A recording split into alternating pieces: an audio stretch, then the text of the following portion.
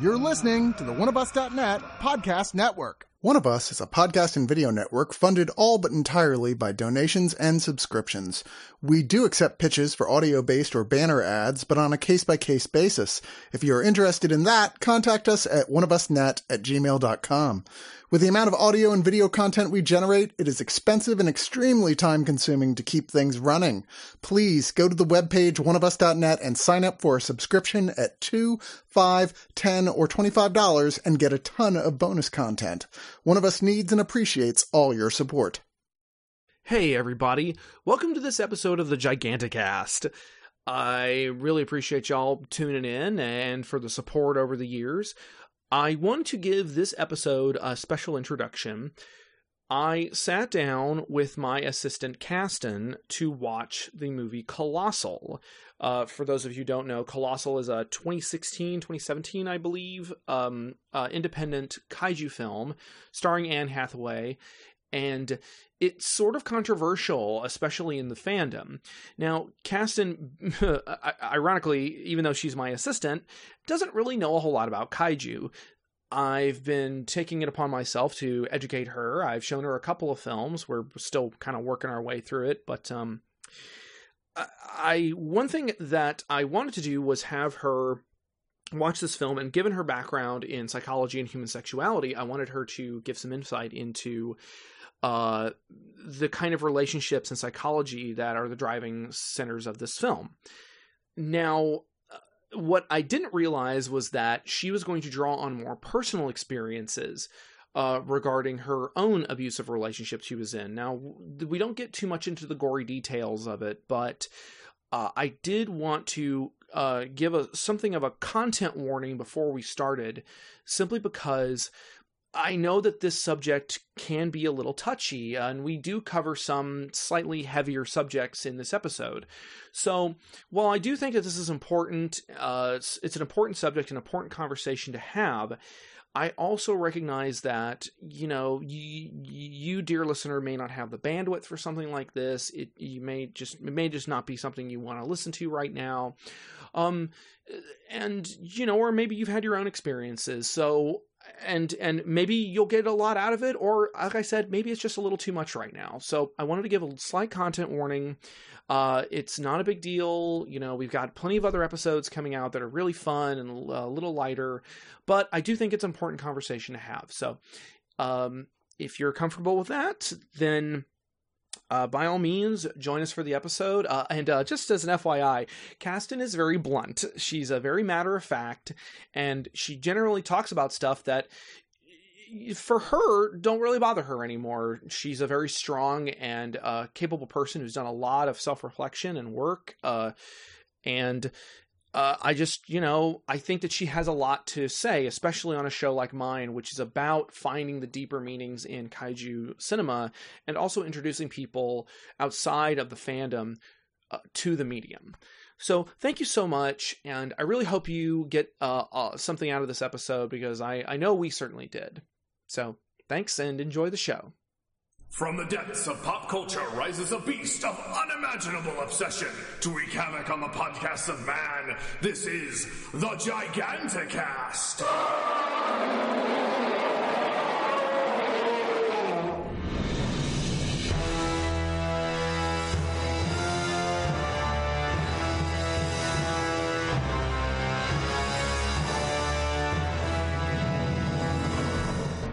Caston. Hi. How'd you get in my house? I work with you? I think you're living in the walls. The attic, actually. No. Hi, everybody. Welcome to another episode of the Giganticast. You're just drowning in Giganticasts these days. You guys know who I am. I'm Matt. But I have with me a first-time guest on the podcast, not necessarily first-time guest on microphone. Caston here does live streams with me. Yay! Yay! She is my assistant. Mm-hmm. She's been helping me for the last couple months? Yeah. Oh, jeez. Yeah, in the middle of lockdown when it was all done online and I was helping running your streams. Yeah. That was fun. Yeah, and now, you're actually helping me do a whole bunch of other stuff, like IRL. Yeah. IRL, like getting all my prints packaged and mailed out. That really scratches my OCD itch. Like, getting all the addresses together and packaging everything up and making sure everything has the right little label and what goes in it and double checking it and making lists where you can actually check off all the people and make sure. Yeah, I love that stuff. And honestly, it's been a tremendous help because God knows I am... Drowning? Drowning is a good word to describe it. But after you and I started talking and hanging out and stuff, you told me that after you listening to my first streams and stuff, you didn't know what the word kaiju meant. Nope. And you started Googling it and stuff. And you were I don't like feeling dumb. Trust me, no one's ever felt dumb by not knowing what kaiju means. But now you know. You've done a little bit of research on your own. Mm-hmm. And since we started hanging out properly, I've wanted to introduce you to the genre and sort of get your feet wet a little bit.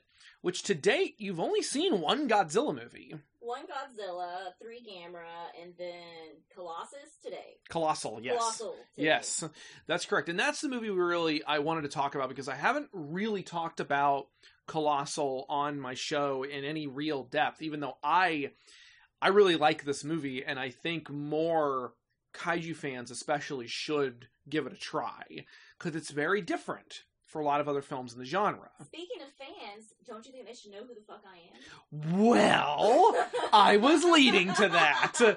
There's a structure. You know I don't have patience. I know you don't. Well, tell the people a little bit about who you are and what you do and all that. Okay. Well, my name is Kasten. I love my name. Best name my mom ever gave me. She was Kathy, K-A. She grew up in Houston, S-T-O-N. I fucking love it, and she was a teen mom, which is why I got a cool name. Which is also why I went into the sex education and sex therapy field, because teenagers shouldn't be having babies. Unless they want them, I mean, but... Well, not advisable. Some teenagers are older than others. But yes, in the state of Texas, it is very difficult to do that, so I find my little niches here and there that I can fit into and help out. I love doing that, and condoms are forever awesome, and please talk to your kids about safe sex. And sex in general. And call them the proper names, dear God, please. Don't call them, the bits. But the bits is fun when you're, already know what they are. Yes, but if you're a 4-year-old trying to tell a teacher that someone touched their bits, if they need the proper name. Kibbles and bits? No. Did you touch the cat's food? No. I thought that's just dog food. Is kibbles and bits dog food or cat food? I thought it was dog food. Kibbles and bits that's not what we're talking about. So, like I said, you've one of the main reasons why I wanted to talk to you specifically about the movie Colossal is because it's a movie about relationships, and it's about particular kinds of relationships, and it's also just it's a very character-focused kaiju movie, which, to the point where they don't even really make it about the kaiju. Yeah. Like, whatever is going on there, that's just a monkey wrench that's been thrown in to what would otherwise be, I think, a fairly straightforward movie about abusive relationships, essentially. Oh, and just so y'all know, spoilers. I'll give a quick overview of the film, and then once that's over, if y'all don't want to hear the rest of it, don't listen to the rest of the podcast. But if you want to, listen in and get some perspective on the film, and then go try it for yourself, then there you go. But so the short version is the movie is directed by Nacho Vigalondo. Nacho V. Who is sort of an indie darling in film. His films always get, or the films I know of his have gotten really rave reviews. The film is about Gloria, played by Anne Hathaway, who was this movie's big get. And it just occurred to me I should have opened up the Wikipedia article for the film, so that way I wouldn't be getting names wrong. But anyway, Gloria is down on her luck. And get my big old clackers over there. The clamps! She's down in her luck. She's an alcoholic and has clearly kind of in a lot of ways, hit rock bottom. Her boyfriend kicks her out of her house.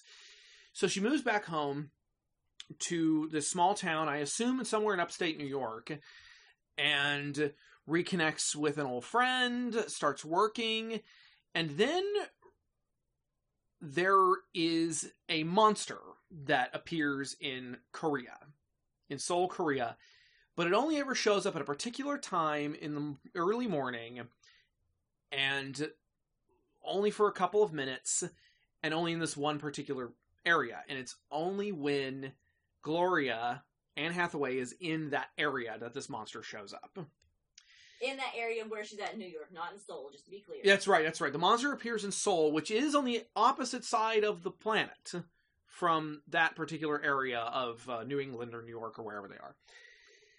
So yeah, that is about as spoiler-free as this is going to be. Now, the other thing I do want to emphasize to people is that this is a movie about, it's not really about the kaiju. The kaiju are set dressing. It's just an inciting incident. It's really about relationships. And that's it for no spoilers. So, those of you who are still around, let's talk about the movie. Okay, so I've waxed poetically in the past many times about how much I love this movie. What were your overall impressions of it after watching it? And don't worry, you're not going to hurt my feelings. Okay, not you, Matt, but it rang very true for a relationship I was in, also with a guy named Matt, when I was in my late teens and early 20s, that was reflected of both of the very bad relationships that she was in, although I was not an alcoholic. I was a workaholic, but I mean, an aholic, if you will. I like that. But it's very true, and the little subtle details you get that once you've been in a relationship, you see these tiny little tells. Whereas if you've never had any experience in an abusive relationship, you would not know any of this stuff, and it'd be like the metaphor of the frog in the water. You get the frog, and he goes in the water, and he's fun. You turn the fire on underneath it, and it slowly starts to heat up, and that's the abuse. Right. And it slowly happens to where they apologize, which he did several times. Both of them did. When they fucked up, they apologized, and she came back to them. So she stayed in that water as it got hotter and hotter and hotter. Mm-hmm. And she did manage to get out right before she fucking boiled to death, which not every person, mostly women, can do. Yeah, and it's so fascinating to hear that perspective, because when I saw this movie in 2017, I saw it with a couple of friends, as well as Morgan, and this is also one of Morgan's favorite movies. She's one of your friends too, isn't she? No, of course but this was like one of her favorite. She loved this movie, and I remember one of our friends we were with basically came right out of the film and said that was one of the best representations of abusive relationships I've ever seen on film. And the character, the main antagonist, I guess you could say, is played by Jason Sudeikis, who is best known for romantic comedies. In fact, he was there at the screening we were at, along with the director, and they did a little. It was all during South by Southwest. Yeah. They did a little Q&A afterwards, and it was one of the things that people kept asking him about was, and I don't think I've seen any other movies that he's worked on. Yeah, I'm looking at his list of best known movies. He usually plays nice guys, and he didn't. This was a real turn for him. He doesn't play characters like this, and he played it terrifyingly well. Yes.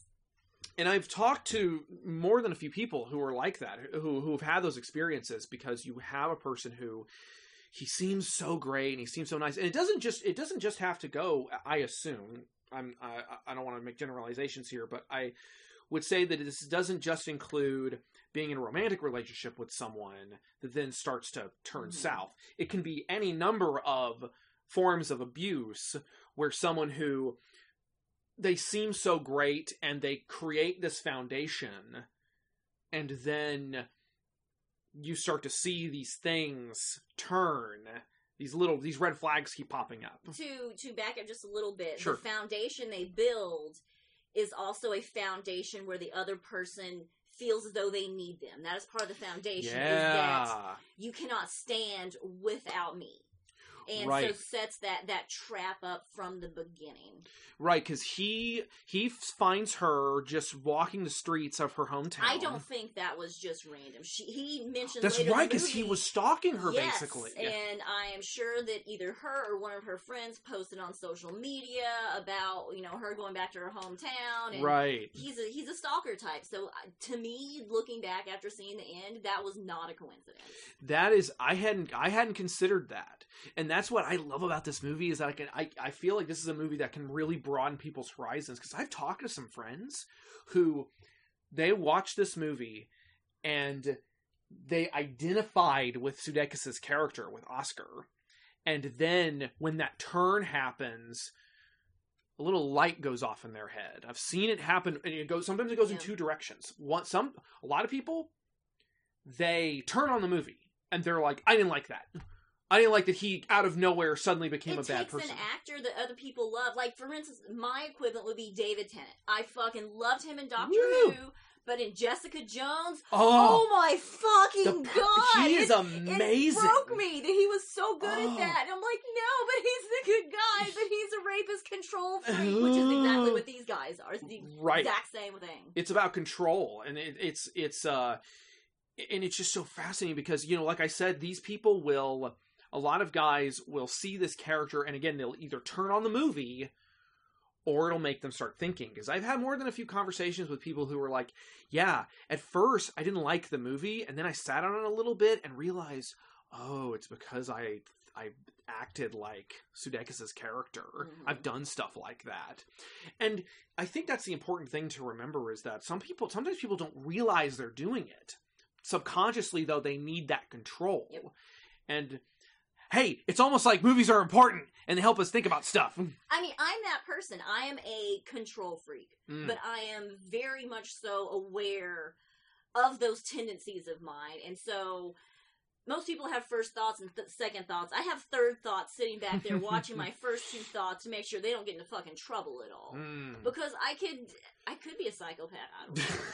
I mean, I have lots of empathy, but yeah, things are right or things are wrong, and sometimes, you can't trust other humans to make the right choices. Oh, man. Oh, we're in trouble, guys. Oh, boy, we're in trouble.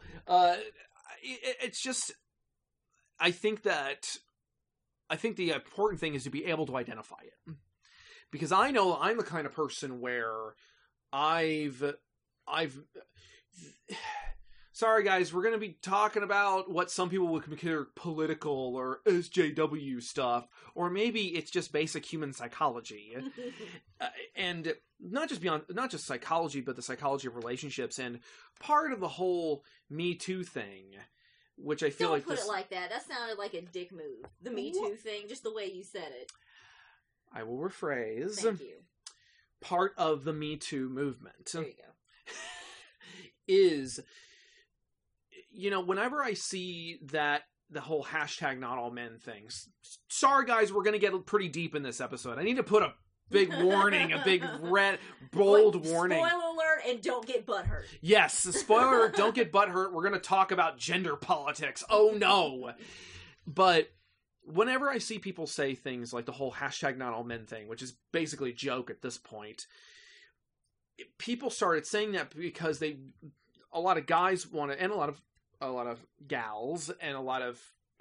Pause there. He would have typically said girls, but I have trained him onto this. Sorry, people can't make the good choice. So I have explained to him that calling females that are adults girls is sexist and does continue that power imbalance of a man and a girl. So he's been very good. Matt's been really good about catching himself with that. Could I say boys and girls? Yes. Okay. Can I... as long as they're equal. Well, I like calling male characters boys a lot. Oh, I hope you don't if they're black. Someone get offended. Okay. All right, I know. It's more that It's more that, like I watch Ultraman and be like, oh, my sweet dork boys. See, that's different though. That's like a term of endearment. It's affection. So what? Like when I call you silly boy when you do something. It's but just, So you're saying that using the term girl is because of that historic power imbalance. It makes it. It still makes it infantile. It's a loaded word. It's loaded. Food for thought, guys. Food for thought. And that's the thing that I really have tried to bring to the Giganticast is I really want people to think about this stuff a little more deeply, and that's one of the reasons why Colossal is one of those films that helps people do that, because it's a kaiju film, and but is it? It is. I mean, is it? It's a kaiju film. I mean, I not that I'm an expert. I've seen 4 before this one, so but it was just very much different because in all the other ones, my biggest complaint was. We don't get any backstory on the characters. We don't get information about the characters. It makes it difficult for me to link with them. Right. But this is completely different. It's the opposite of it. And that is... I feel like I was going down one path and we totally derailed. We'll come back around to it. Well, no, I was talking about the hashtag not all men thing, which I think is one of the knee-jerk reaction a lot of guys, especially people who identify as men, I guess I could say, would have to this film, this kind of hashtag not all men. Oh no, not all men are bad people. And it's like, yes, that's true, but you gotta understand that there's stuff that you could have easily done. You don't even realize you're doing it. Yes, and if I may, and especially here in the South, we're in Texas, bless our hearts, that it's men are raised to take care of women, and they could go in with the best intentions of doing things that they've seen their father do for their mother or other family members or in media, and they think that's just the right thing to do without realizing that particular action is demeaning to women. Like for me, I do not like it when guys open the door for me. It pisses me off because it is a sign that they are saying, oh, you are small and weak and frail, and let me do this thing for you. So instead, I run up in front and hold the door open for guys, and it makes them very uncomfortable. One of my friends is you're gonna short circuit his brain because he holds the door for everybody. Okay, he makes sure that is completely acceptable. I do that too. Okay, so just don't be gender specific, and then you're fine. These are all very loaded topics, guys and gals, and everybody in between. And I think that, again, we're having a discussion. Because you've raised a lot of things to my perspective that I hardly ever think about, or rather, I want to think about more in depth. But back on the subject of whether or not this is a kaiju film. So, I saw this movie, again, in the theater, didn't really know much about it except for the trailer I saw. And I was like, oh, this is absolutely a kaiju film.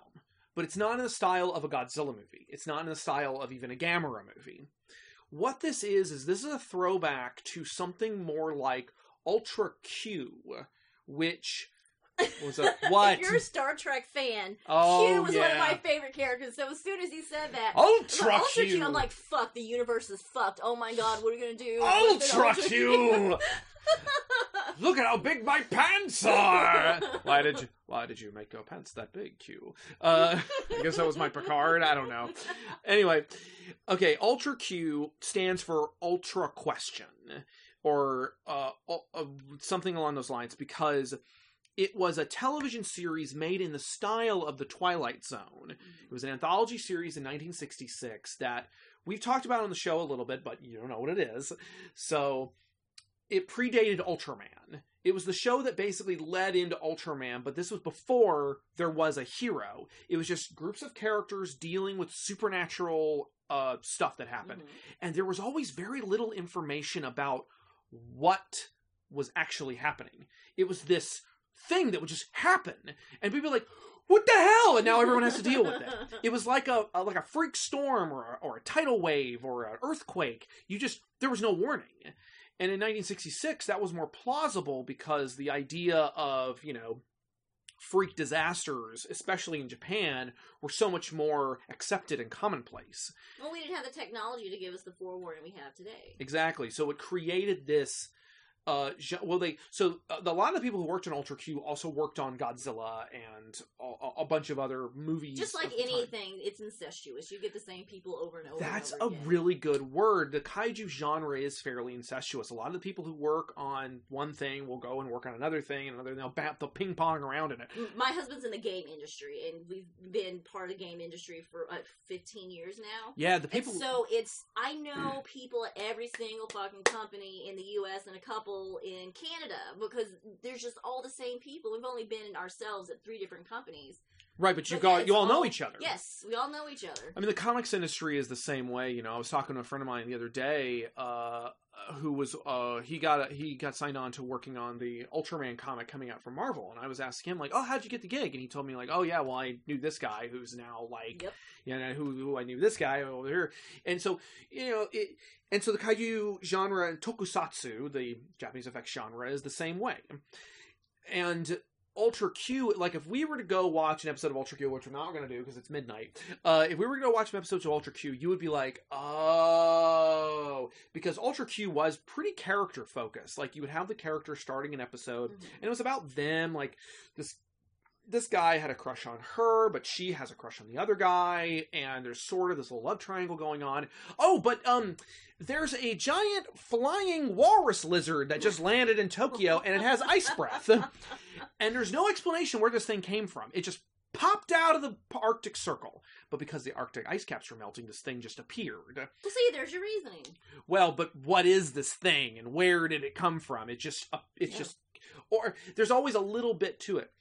But with Colossal, I would say that it leans even further in the direction of something like the Twilight Zone, where, and I know this drives you crazy, but the how of it isn't really important, because trust me, the whole movie, we were sitting here wondering, like, when I first originally saw it, I was like, okay, what the hell, how is this happening? And then there's the scene of the flashback when they're kids, when the lightning, this weird lightning that's acting all crazy. It's slow-mo is what it is. It's slow-mo lightning, strikes her, and somehow these elements that are all around them, the act of destroying Soul, her little diorama of Soul. You kind of skipped over a whole thing. So I know, if you have not seen the movie, none of this will make sense. Sorry, Ari, I'm going a mile a minute. What we discover, where the impetus of the kaiju element comes in, is when they're kids, they were walking home. Or no, they were going to school. Would you like me to tell a story? You tend to jump around. I jump around. You tell it. Okay, so when these two were kids, the main character, the male and the female, they were going to school. They had dioramas due, and each of them had one. It was a windy, stormy-esque day. They were almost to the school. The wind blew hers over into the bushes. He jumped over to go get it. She followed him.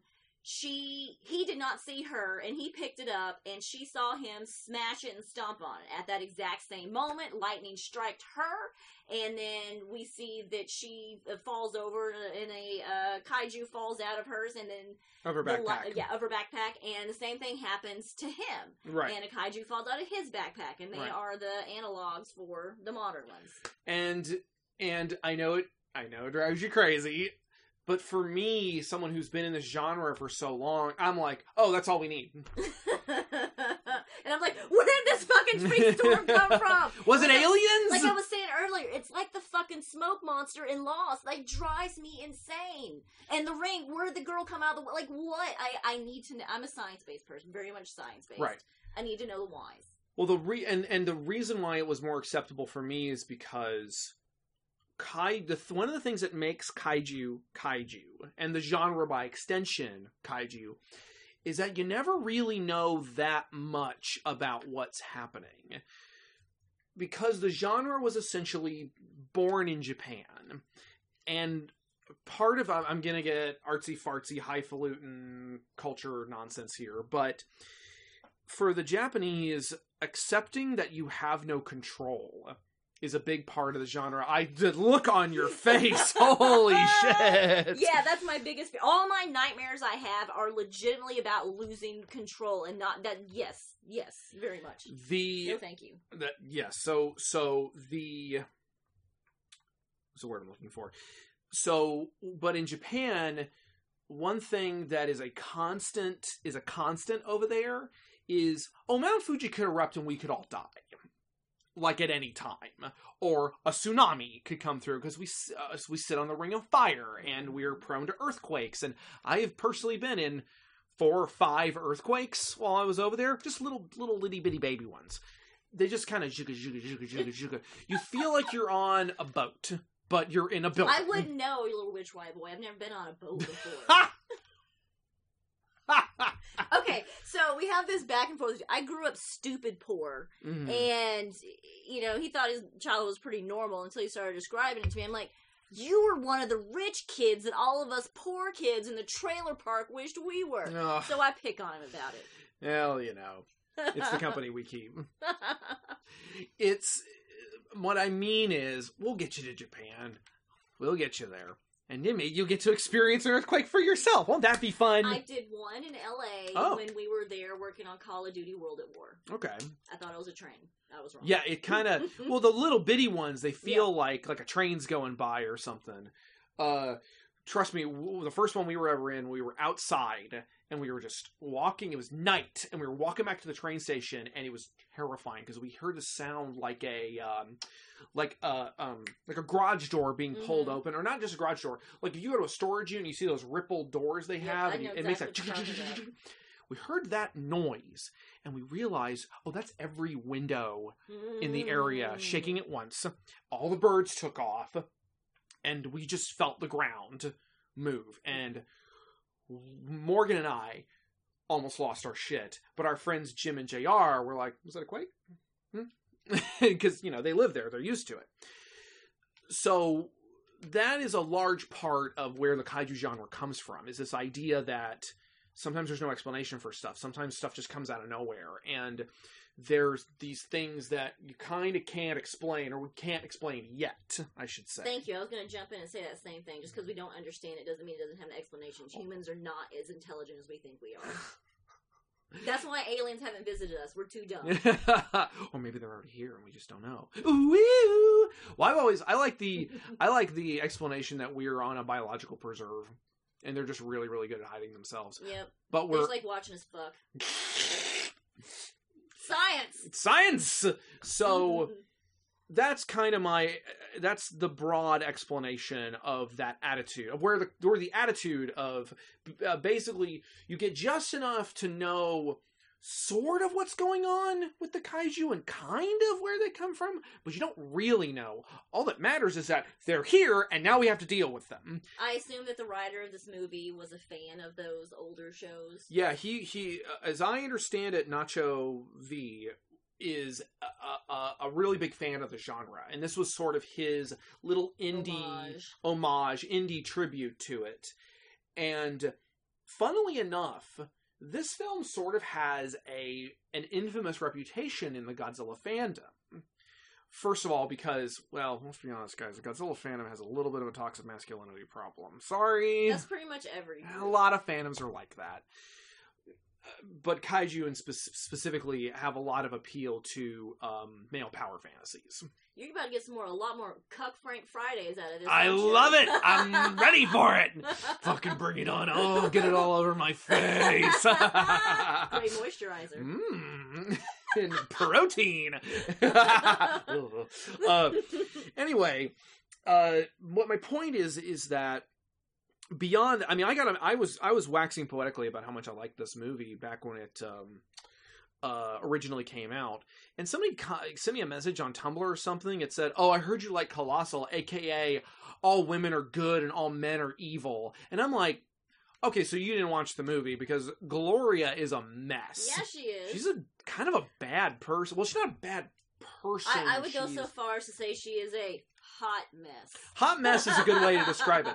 Because she has a conscience. That's the difference between her but and... she drinks it away. She drinks it away. That's the difference between her and Jason Sudeikis, because he is... You pegged him as a sociopath. Immediately. Because at first we were all like, oh, he's such a sweet guy, and blah, blah, blah. And then at a certain point... when we're in his house, we're and in we his see house. there's a photo of, I'm guessing it was his mother and him. It was that girl. That was that lady he tried to. Good boy. Get it? That's a double standard. I don't like it. Hashtag not all men. There's the Yes. woman who's had her face scratched out. That was the woman he almost married. Yep, and had the baby. And Right. yeah, if you know anybody that scratches out faces of human beings, they're likely a psychopath. Mhm. Sociopath of some flavor. Go listen to Last Podcast on the Left if you want to know more about sociopaths. I love that show. I love it. I know it's not your cup of tea.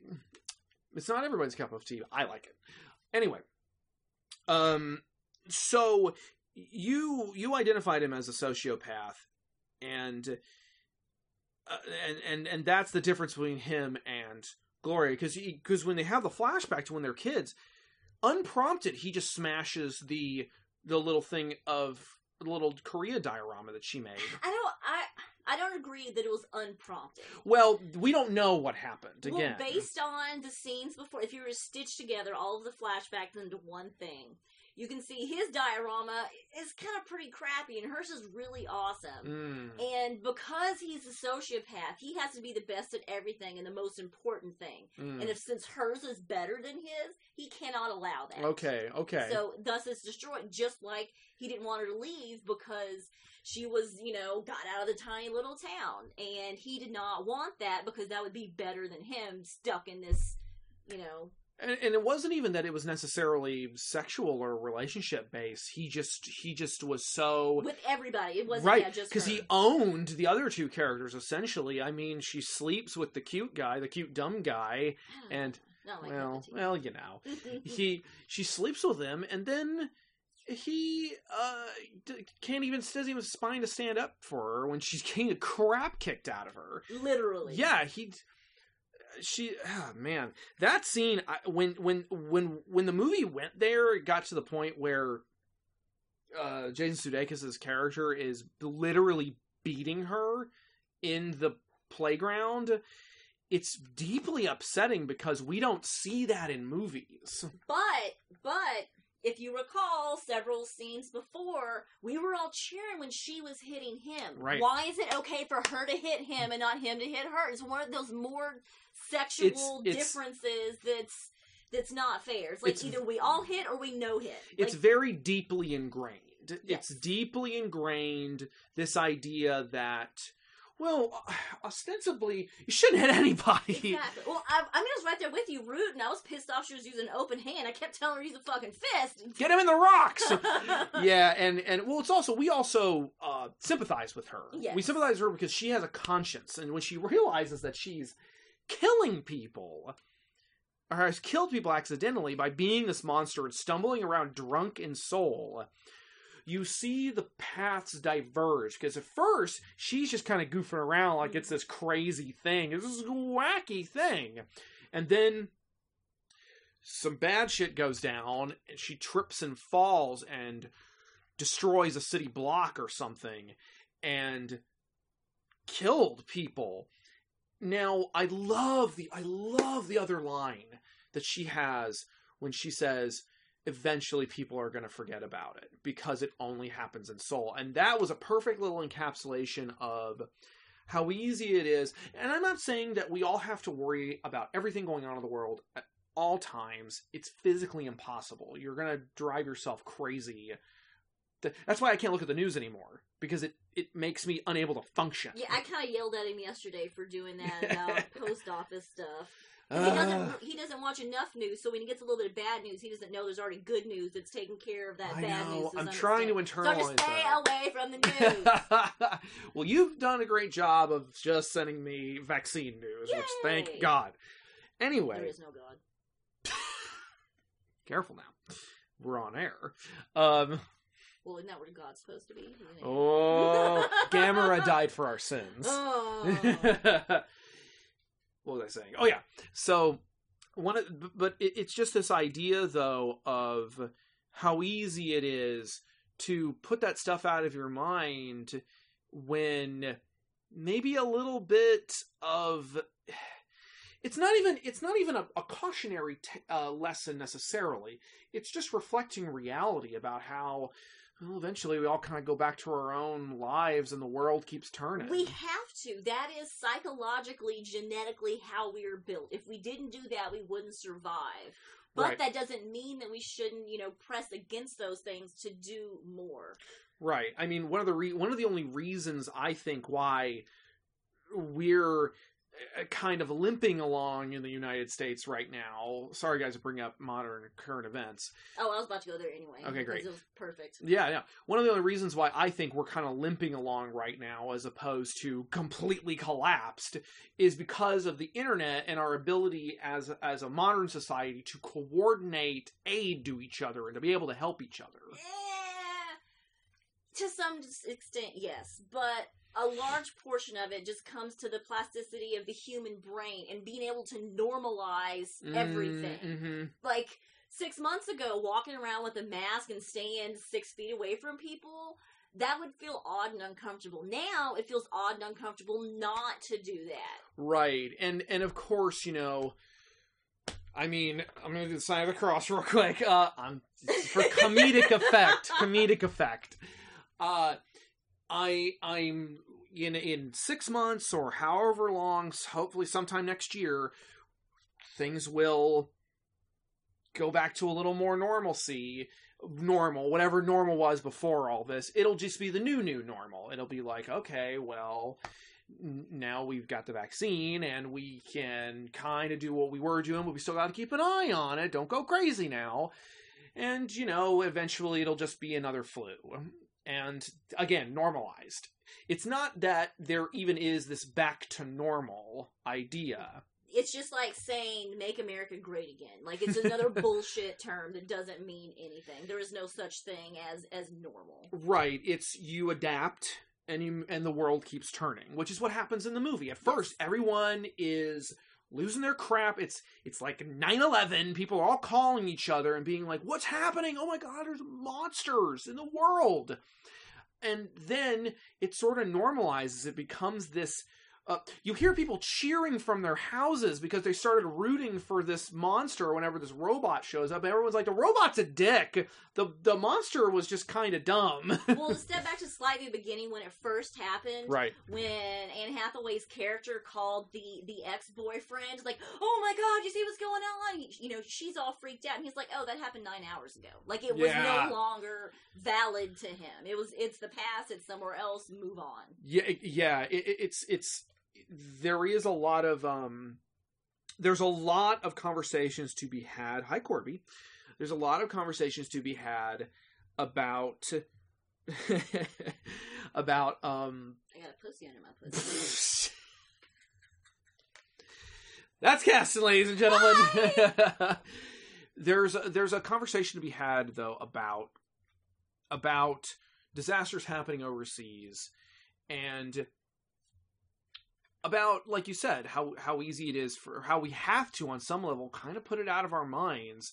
But again, try to push out against it. That's why I liked seeing the little signs of Help Korea and stuff in the little Korean shop and stuff, because you can tell that the two of them must have lived there. They must be from there. That's what I thought. So it's and I can only imagine being in Japan or something and then hearing that, oh, there's a wildfire ripping through Texas right now. They put it out. It was in Bastrop. We're good now. Okay, well, it's always fucking Bastrop. I know. Poor Bastrop. Oh, God.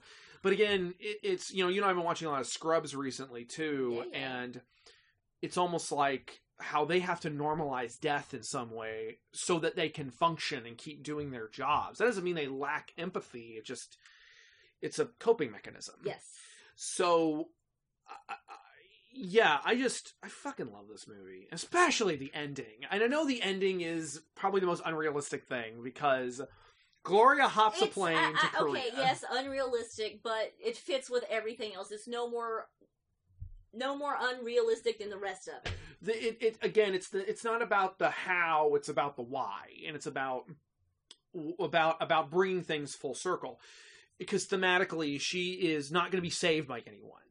As many people are in abusive relationships, you have to extricate yourself from it. Not all the time. Not all the Well, time. The way it gets to that point for people who don't understand abusive relationships, when a woman, typically a woman, yes, sometimes a man, are in a really abusive relationship, their friends and families will see, Right. and they will do their best to try to extricate them from that, but they're not ready. Right. And they just keep going down this road, and it's just like being with a drug addict. Eventually, you have to step back and let them figure out shit on their own. So Right. we don't know anything about her family. When she came back, the family was gone. I have no idea what happened. So They she's said that pretty they much- were out of town, and she was just, they weren't renting, quote unquote, renting the house at the time. But you know. basically, she didn't have anybody. She was on her own because who knows how long she was in shitty relationships like this. So she didn't have anybody, not because nobody didn't give a shit. That's a triple double negative. I'm sure people cared about her, but they were completely burnt out on doing that. It's like, you know what? She's got to pick her own road. So yeah, she was on her own to do this, but not because there wasn't anybody else at some point that was there to help her. Right, she had essentially burned just about every bridge she had. I mean, her sister called her. Mhm. That was the first person she talked to after the incident. And I think that is one of the most important aspects of the movie is that she has to solve this herself. And of course, God knows where she got the money. Gamera knows where she got the money to get a ticket to Seoul. She must have had a credit card somewhere. My original thought of the movie was that it was all a metaphor, that it didn't really actually happen. Well, it didn't happen. It's a movie. Go ahead. But that the whole thing, most of the unrealistic shit that happened was all metaphors. Well, yeah, I mean, there's no question that the whole movie is this one big metaphor for abusive relationships. Yes, but I'm taking that a step further and saying that the kaiju thing did not actually happen. Like like we were talking a little bit before we got started. She's broke, she's poor, and yet she has a passport already and just jumps on a plane to Seoul, which is going through a major disaster. Their airports are open. Like, it makes no scientific sense. But, you know, it's just as sane as the beginning of the movie when they get struck by lightning from some alien cloud. Right, and I think that's kind of, you're catching on. You're catching on, because I think it's one of the keys to actually finding enjoyment in kaiju films is that inherent suspension of disbelief.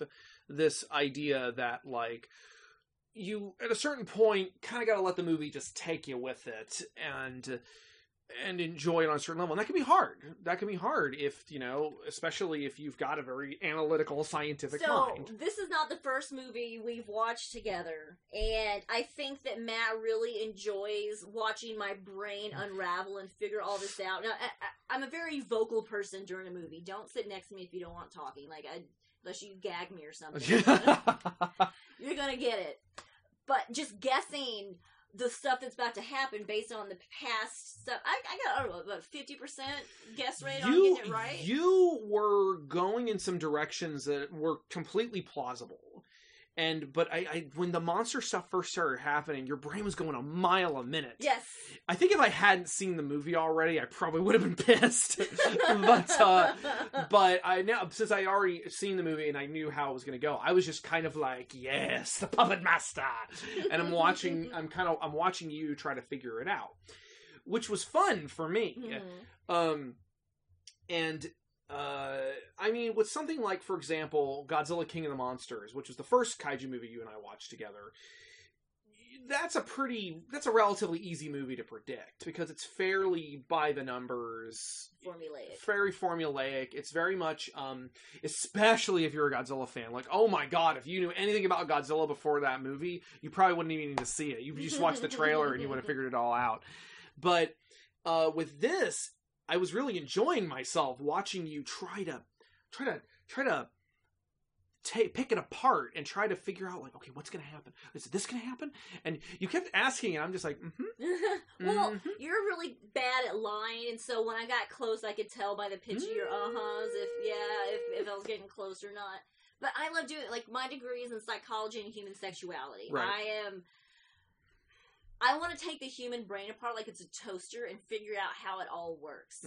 Because that's how I make my connections to other human beings is trying to guess what's going on in their brain, which translates over to various different media types, trying to figure out, okay, this thing happened. What was the psychological equation that went before that became this result? Because there's always those factors. Very, very few things actually random.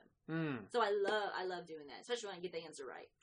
It's like, it's a drug. It's lots of endorphin rush when I get it right. It's just so interesting that I say interesting a lot. It's one of our it's a drinking game now. It's a drinking game. How many times I say interesting? But it is that word that to learn how people enjoy movies differently, you know, because I'm one of those people that unless a movie is pissing me off, unless I hate a movie and I need to sit here and pick it apart in order to figure out what's wrong with it. I know where you're going with this. You're like most of the other people that watch TV where your brain goes to mush. It doesn't go to mush. Yes, there's been scientific evidence that shows that if you had to have a kid that reads a book versus a kid that watches TV, they might as well be dozing. And I take media like that, like I'm reading. And so I don't let my brain go to mush. I'm constantly thinking and like, where's it going? What's happening next? Now, see, the thing I will push back on you with that is that I go back and if I really liked something or if I really hated something, I will analyze it and figure out, why did I like this? Because, I mean, I write about kaiju movies semi-professionally at this point. Like I write reviews and I do podcasts where I take the movies apart. I've been doing reviews on oneofus.net for years. But that's afterwards. I'm talking about during the movie. Afterwards, because I'm absorbing it and I'm not trying to. I'm. You're relaxed and letting it come in. I'm letting it come. I'm letting it come in me, Kasten. Please, we have to get our vernacular right. I'm letting it take me where it's going to go because I want to respect what the filmmaker is trying to bring to the table and see. It's like being on a roller coaster, and on a roller coaster, what's the rhythm of the roller coaster? I know you like roller coasters. I love roller What's coasters. the rhythm of the roller coaster? Where does it slow down? Where does it speed up? At what point am I supposed to be paying attention to something other than the roller coaster, which is a trick that Disney roller coasters use a lot, where they'll put stuff on the track so that it'll slow down a little bit, and then it'll speed up. Yeah. And for example, I went to Tokyo Disney Sea for the first time last November. God, it was so good. It was so freaking cool. It's such a good... I didn't get to stay there very long. We were there after hours, so it was only open for maybe 4 or 5 hours. But... Only? It feels empty? Like, you could do the whole fucking park? It was not empty. Oh, I think you said after hours. It was after hours. It was like special price after hours, but it only means you have so many hours to enjoy the park. And there were a couple of rides that we could get on really quickly, but every other ride was still like a half hour to an hour wait. Man. But we went to one that was Journey to the Center of the Earth, and it starts off. The ride technically starts when you get in line because you go into an elevator that has a little meter that shows you going down into the crust of the Earth when in fact you're just going down like a floor. But they do a really good job of creating the illusion of it. And then you go down there, and you're seeing all the stuff in the queue that's like all the materials and all the scientific equipment, all the creatures that live in the center of the Earth, because it's the old Jules Verne? I think it's Jules Verne. It's the old Jules Verne novel where we didn't know what was in the center of the Earth. So the idea was that there was maybe this whole ecosystem inside the Earth, which is a fun fantasy idea. It's a pseudoscience.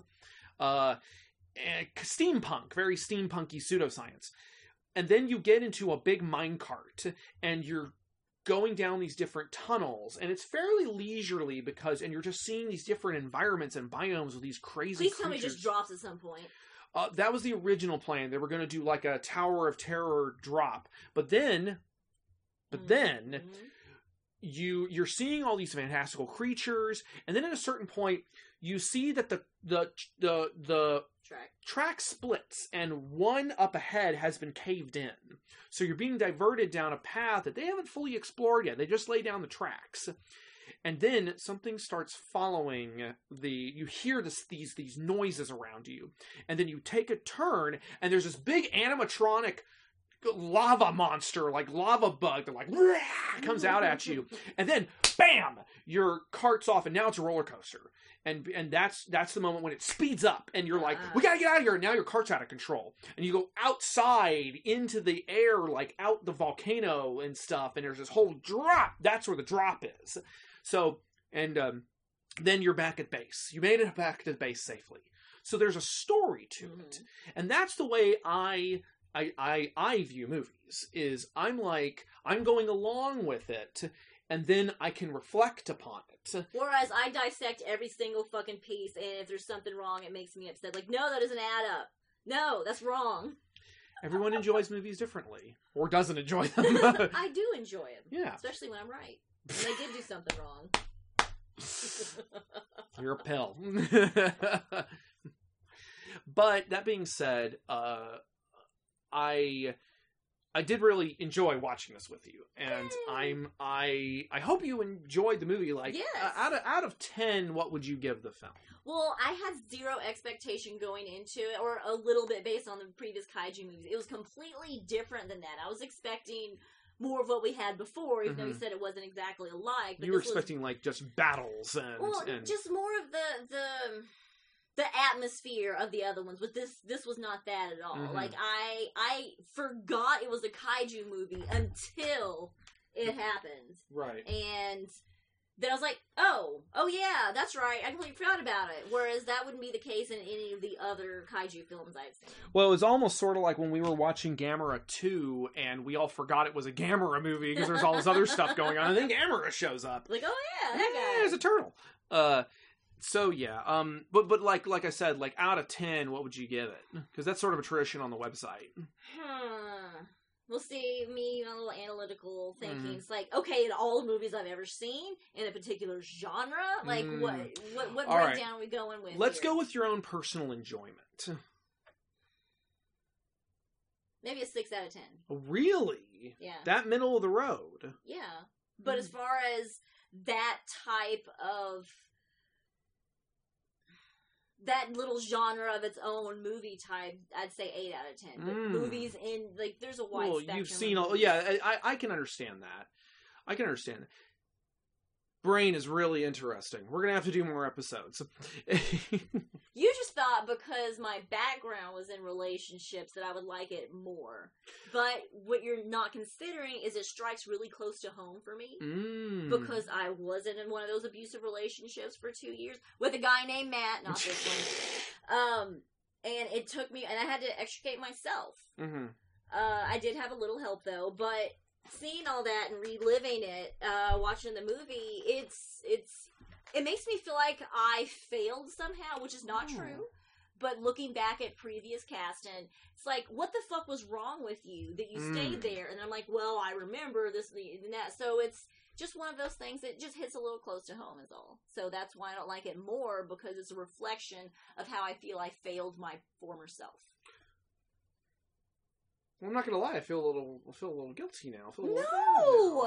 Okay. Well, I can hear the listeners being like, "What the fuck, Matt? You piece of shit." But okay, well, I guess that's a thing that I would want to.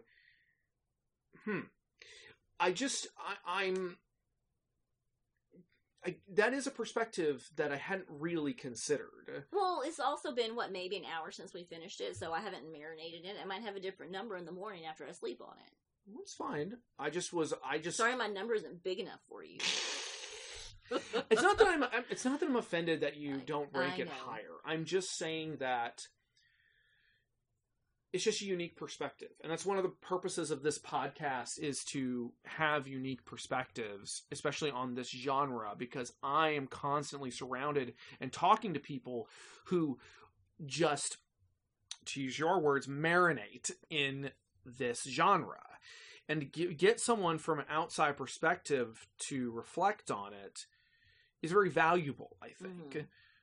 I guess I have really high standards too. I'm glad you didn't ask me what I ranked the previous kaiju movies we watched, because then that might hurt you. But I'm really picky and I need time to love something. It's okay. I mean, they're not all going to be people's cup of tea either. that's why I'm glad I have that perspective. I'm still a little worried that people are going to be like, oh, Matt subjected this poor woman to. No, it really. In order to appreciate or unappreciate things, you have to be exposed to a wide variety of things. Now, this is going to be another peg point I have to compare other things to. And possibly other things are really close to, like, oh, okay, maybe that was actually better than I thought it was. Maybe I should have started you off lower on a totem pole for kaiju stuff. Well, that was my other things. I'm really, really new to the genre. And since I am such a science-based person, having all of this stuff that isn't explained drives me fucking insane. So yeah, it's gonna lose a few points for not being realistic. And it's not like it's happening in a fantasy world. It's supposed to be set here now. So if it was fantasy world, then yes, fuck all the rules except physics and we're cool. But that's not I like to know how shit works. And if they don't give me that, all the little bits of the formula to come up with the answer, that leaves me feeling like a lover who brings you close to orgasm and then walks away. Maybe we should watch Shin Godzilla next. Because that's the one that is literally, the whole film is the cast trying to figure out what Godzilla is. You don't have to spoil it at all, but do they get close or get any good ideas? They get some good ideas. Okay. They get it. That would be acceptable. Because what that movie is it is about characters that it doesn't have super great character development, but the characters are very clearly trying to figure this problem out. It's their job. The whole job of this whole cast is a bunch of people in a room trying to figure out what Godzilla is and figure out how to stop it. So it's Law and Order Godzilla. Yes. No, it's a crash course in Japanese politics. Oh. That it's the West Wing that breaks out into a Godzilla movie. I love that show. Can we please have President Bartlett? Please give us President Bartlett! One thing I will say is, regarding Shin Godzilla is one of the knocks, my knocks against it. One of my things that dips it a little bit for me is it is kind of it's sort of a fantasy for people who want small government.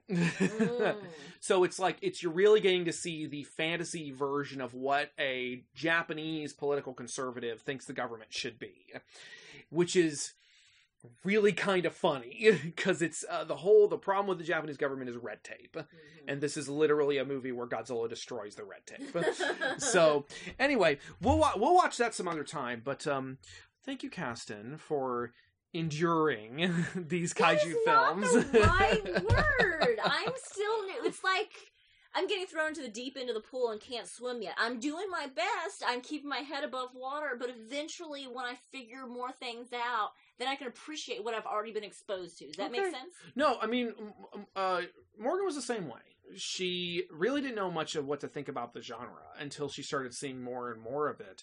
And now, the first Godzilla movie I ever showed her, we went back and we rewatched it, and she was like, oh, she used to love it. And now she went back and she was like, oh, this is kind of bad. Because she thinks the camera movies are better. Anyway, so yeah. I guess the other, oh wow, I didn't realize Jason Sudeikis was engaged to Olivia Wilde. Oh, I didn't know about that. Anyway, it's neither here nor there.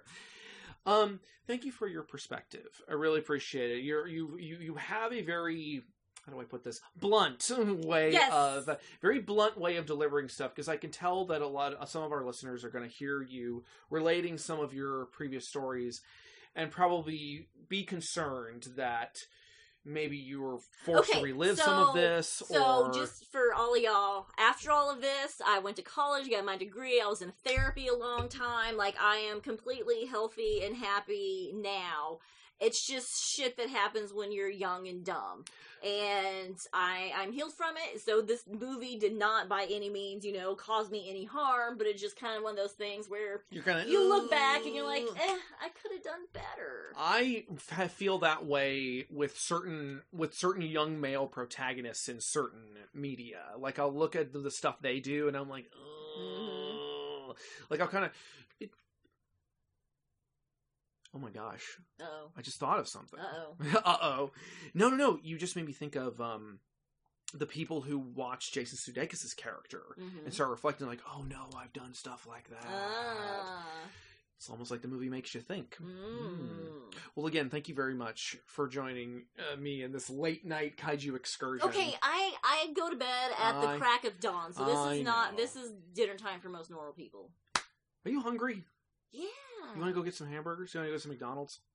We just had hamburgers, but though. see, now Morgan has the evidence that we're getting fast food together. She doesn't like that. Ha-ha! She can't do anything about it now!